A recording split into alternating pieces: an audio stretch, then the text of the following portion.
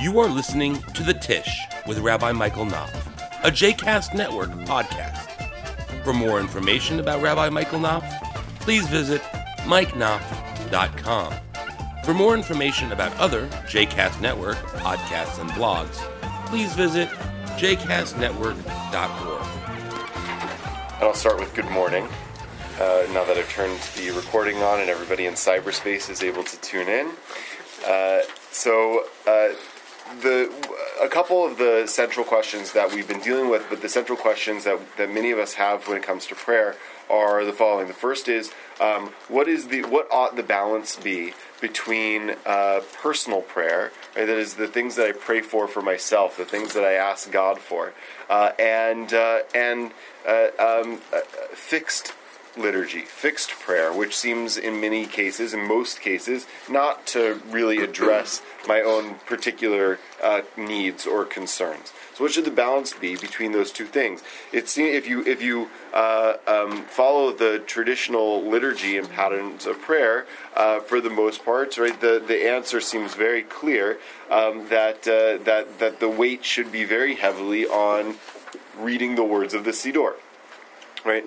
So that's one, I think, area of tension that we've been discussing and want to continue discussing today using this essay from Heschel. But there's a conflation in some ways, right, that many people think, whether they express this explicitly or just or sort of think this, that the prayers will be made more personal, right? The fixed liturgy, the words of the Siddur will be made more personal. You'll mean them more. They'll become more.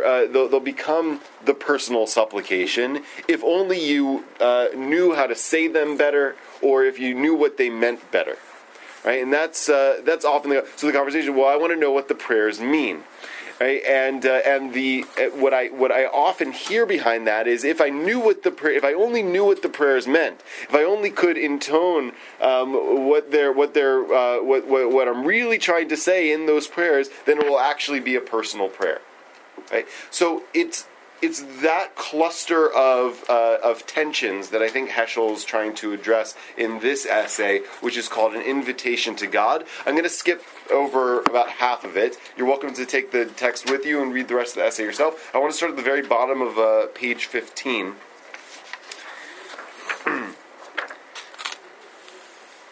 Where he says, prayer is an invitation to God to intervene in our lives, to let His will prevail in our affairs.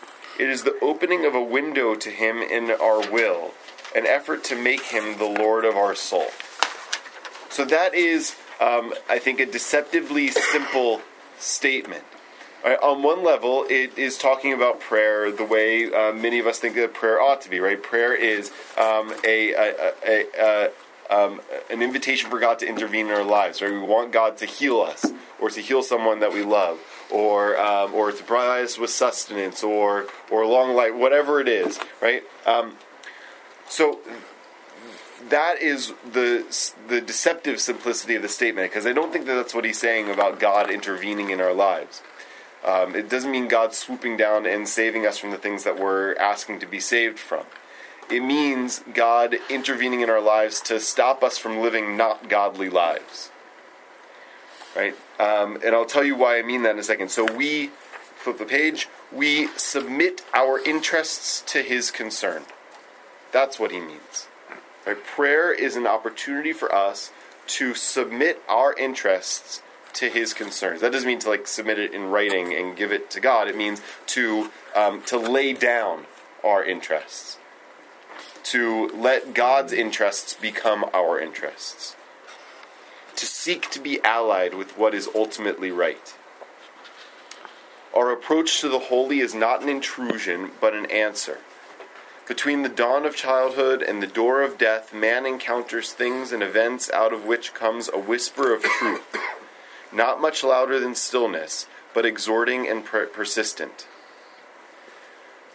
Right, so many of you know that I am very taken by an approach to Jewish philosophy and theology known as process thought, which was a system of philosophy developed by a an English mathematician turned philosopher, Alfred North Whitehead, who in turn had a student named Charles Hartshorne, who really turned Whitehead's philosophy in the area of theology, and Hartshorne had a student named John Cobb, and John Cobb now teaches at Claremont University in California, but has really kind of done the real groundwork in putting process theology into the conversation, the religious conversation nationally. And John Cobb has a student named Bradley Shavit Artson, who is my teacher. Right, so. So one of the tenets of process theology is that God is not a coercive force, is not a coercive power, right? God doesn't make you do things, and God doesn't punish you for the things that you do wrong and reward you for the things that you do right. God is a persuasive power. Right? And that's the only power God has, is the power of persuasion. And the process people usually term that as a divine lure, L-U-R-E. That God constantly beckons, lures us to the next best possible choice, the next most godly possible choice in our lives, knowing that many choices are limited by by all the choices that we made up to any given moment. Right, so we are at every moment met with a range of possible options. One of those is the divine lure, and our job in each moment is to follow the lure. If we don't follow the lure in each given moment, then in the next moment we're presented with another range of possible options. One of which is the lure again, which can lead us to the next best possible choice in that moment. So I think, even though Heschel wasn't technically a process guy, I hear that in what he's saying here, right? What we do in prayer is we try to attune ourselves to that divine lure. Right, that is the whisper of truth, not much louder than stillness. Right, in the language of the Book of Kings, it's the Kol Dmama Daka. It's the still small voice of God that kind of persists in our lives. It's the Jiminy Cricket, right, if you will. Right, right. It's a not much louder than stillness, but exhorting and persistent. Yet man listens to his fears and his whims rather than to the gentle petitions of God. Right? So constantly we make the choice that doesn't follow the divine lure. We follow what our fears, our anxieties, our ambitions, our urges, our lusts, whatever lead us toward. We don't always pay attention to that soft, persistent voice urging us to make the next best possible choice, the most godly choice. We listen to our fears and our whims rather than to the gentle petitions of God. The Lord of the universe is suing for the favor of man, but man fails to realize his correlation. It is the disentanglement of our heart from cant, bias, and ambition, the staving in of the bulk of stupid conceit, he has strong feelings about this, the cracking of a hollow self-reliance that enables us to respond to this request for our service. Right, there's another essay that we looked at where he said that your prayer is like the Gulf Stream in the ocean, in if the body is the microcosm of the world, right, the prayer is the Gulf Stream that brings heat to the cold places, right? And I hear that in what he's saying here. Right, prayer is an opportunity to pull apart the urges that drive us most of the time, to be able to isolate and identify and hopefully follow God's voice. And so that is, I think, in part the reason why we are given so much more the fixed liturgy than our own personal prayer, because what it's trying to do is get us to hear God's voice, not to get us to have God listen to our voice. The purpose of prayer is not the same as the purpose of speech. The purpose of speech is to inform. The purpose of prayer is to partake. Right? So that is, I think, a key thing, right? And that goes in, and because of the time, we'll look at the rest of this essay next time. But something that I think is worth keeping in mind, right? When we think about, well, if only I knew the meaning of the words of the prayers better, right? Then I would be having a more personal experience in prayer. But that, I think, assumes that the purpose of prayer is speech, right? That we're talking to God, and so I just need to know what I'm saying better. Right? But that's actually not what Heschel's suggesting prayer is supposed to be. The purpose of prayer is to partake. What he means by partake is to enable God to be a part of our lives. Right? To open ourselves to the divine to the divine voice. Right? To be able to identify and isolate and then follow the divine lore. Right? It's partaking in God, not asking God to partake in us. I'm going to pause there in the interest of time, and maybe we'll continue this essay next week. But I'd like to open it to your thoughts, comments, concerns, questions. Your turn. What is the purpose of written prayer, then? The prayers that we have in the Siddur, would it not be equally as good to sit in a room quietly by ourselves and to think about how we can approach God and the best way to do it? I mean, the Buddhists do it one way. Mm-hmm. They have a mantra that they... Quakers have another way. Who has another way? Quakers. Quaker, yeah, sure. So the question's a good question. I'm going to give you a fairly not rabbinic answer to that question.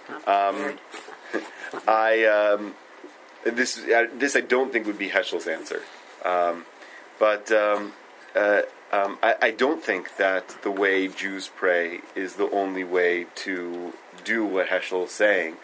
Maybe not the only way one should do what Heschel's saying. So there was a practice among Hasidim, and they prayed also in the way that we pray. Right? But there's a practice among Hasidim to meditate in much the same way that the Buddhists meditate, where they would isolate, one word or one phrase and chant it, repeat it like a mantra, or sit in stillness.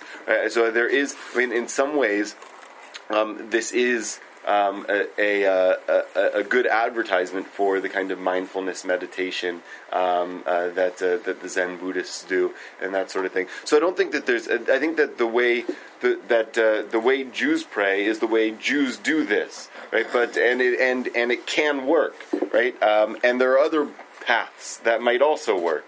To do this sort of thing Jewishly, right, which is a different level of concern, right, different area of concern, but to be able to do this level Jewishly, then that's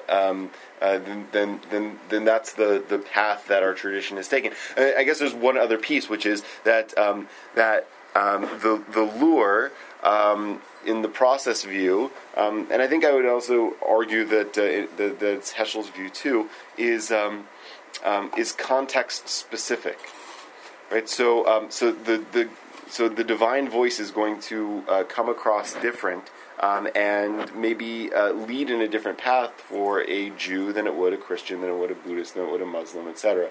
Right? So the kinds of things we remind ourselves of in Jewish prayer, the words we say, right, the things we say about God, the values we continually repeat, right, almost as if it's a mantra, are not necessarily the same things that a Catholic will say in prayer, or a Buddhist will say in prayer, or a Muslim will say in prayer. And so there is something, I think, beneficial about the unique Jewish practice of prayer for Jews. Right? The things we remind ourselves of are in some ways particular, and that's a good thing.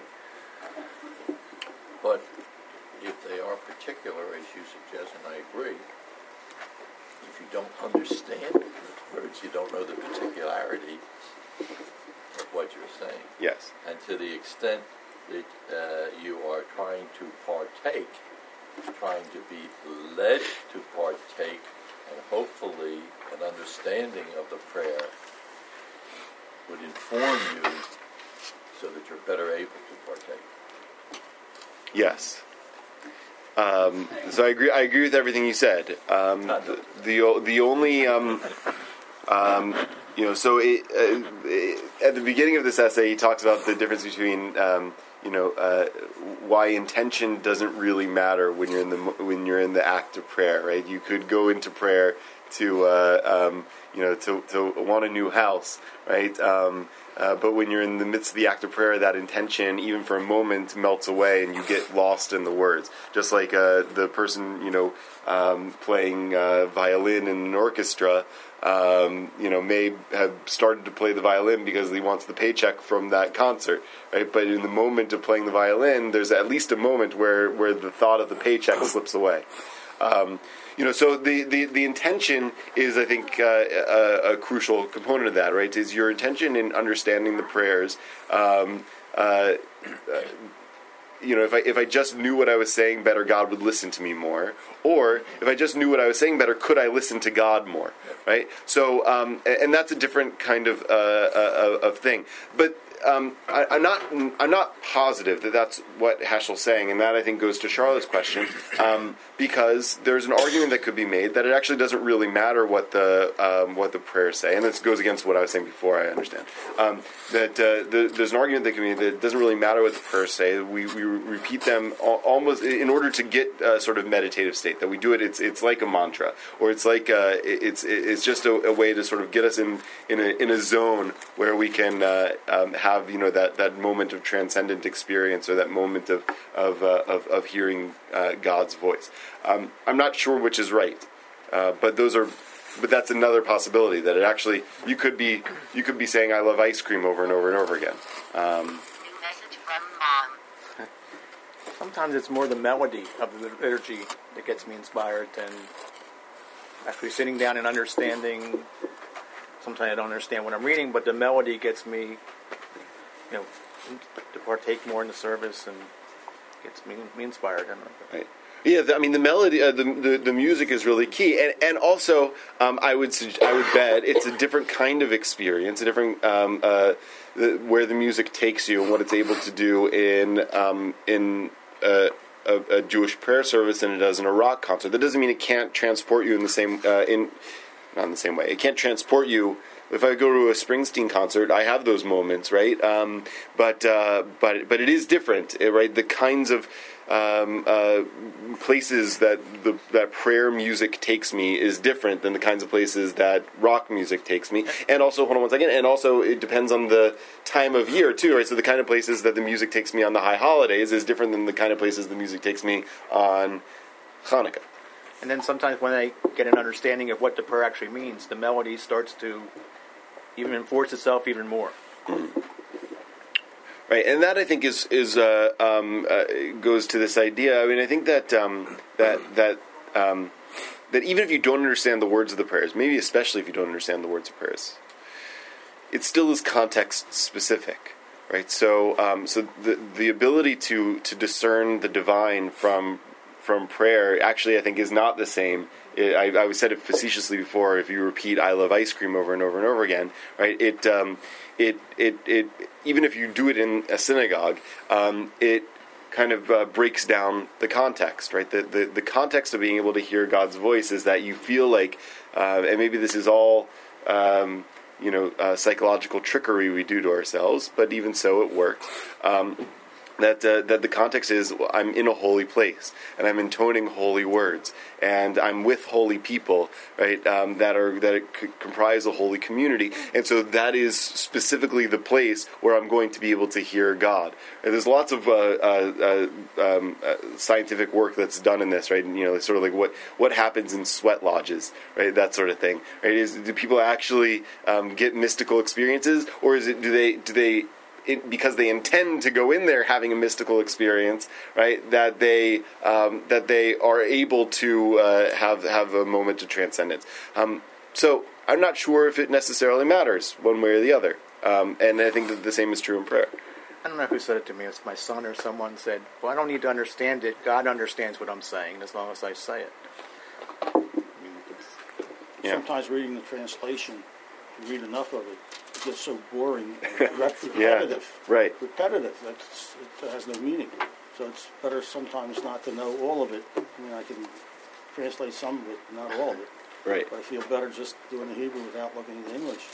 I have Israeli friends that have said to me, I wish that either I wish I didn't know Hebrew, or I wish the prayers weren't in Hebrew, because I understand them, and I don't, it's not that I disagree necessarily with what they're saying, but it feels like, because if you knowing them or reading it in the vernacular or reading it in the language, which is why there was a lot of resistance in much of Jewish history to Jews speaking Hebrew as their sort of conversational language. You knew prayer book Hebrew, you knew Torah Hebrew, and that's about it. You never spoke it in the street, so you had a sense of what you were saying in the prayers, but it wasn't like you were speaking the vernacular, right? There was something that remained holy about the of all the great things that come with the revival of the Jewish language. That I think is one thing that may have been lost. The sense of the sanctity of Hebrew, the sense that when you, there are Catholics that feel like this too about Latin, right? There was a move after Vatican II, right? The prayer services were expected to be conducted in the vernacular, right? But many Catholics still today argue, Mel Gibson being one of them, Yimach Shemo. But I just remember him saying this, right? That there's a real power to praying in a language you don't understand. Right? Praying in a language that you and no one else speaks. Right? If we sang the prayers in English, it may not mean as much to me as singing them in Hebrew. All right. Oh, Charlotte, yes. Yeah, You get the last word. No, not really. And then there's the universalist approach, which is that one can partake of God best by making a dinner for 40 individuals and taking it down to a homeless shelter and serving people who need the food. And that's another way of praying, isn't it? Mindy says That's no. I hear her say no. So I want to say yes, but Yeah. right. So Heschel is famous for having said when he was marching in Selma, I felt as though my feet were praying. Right. From a certain perspective, yes. Right. That can be prayerful. Right.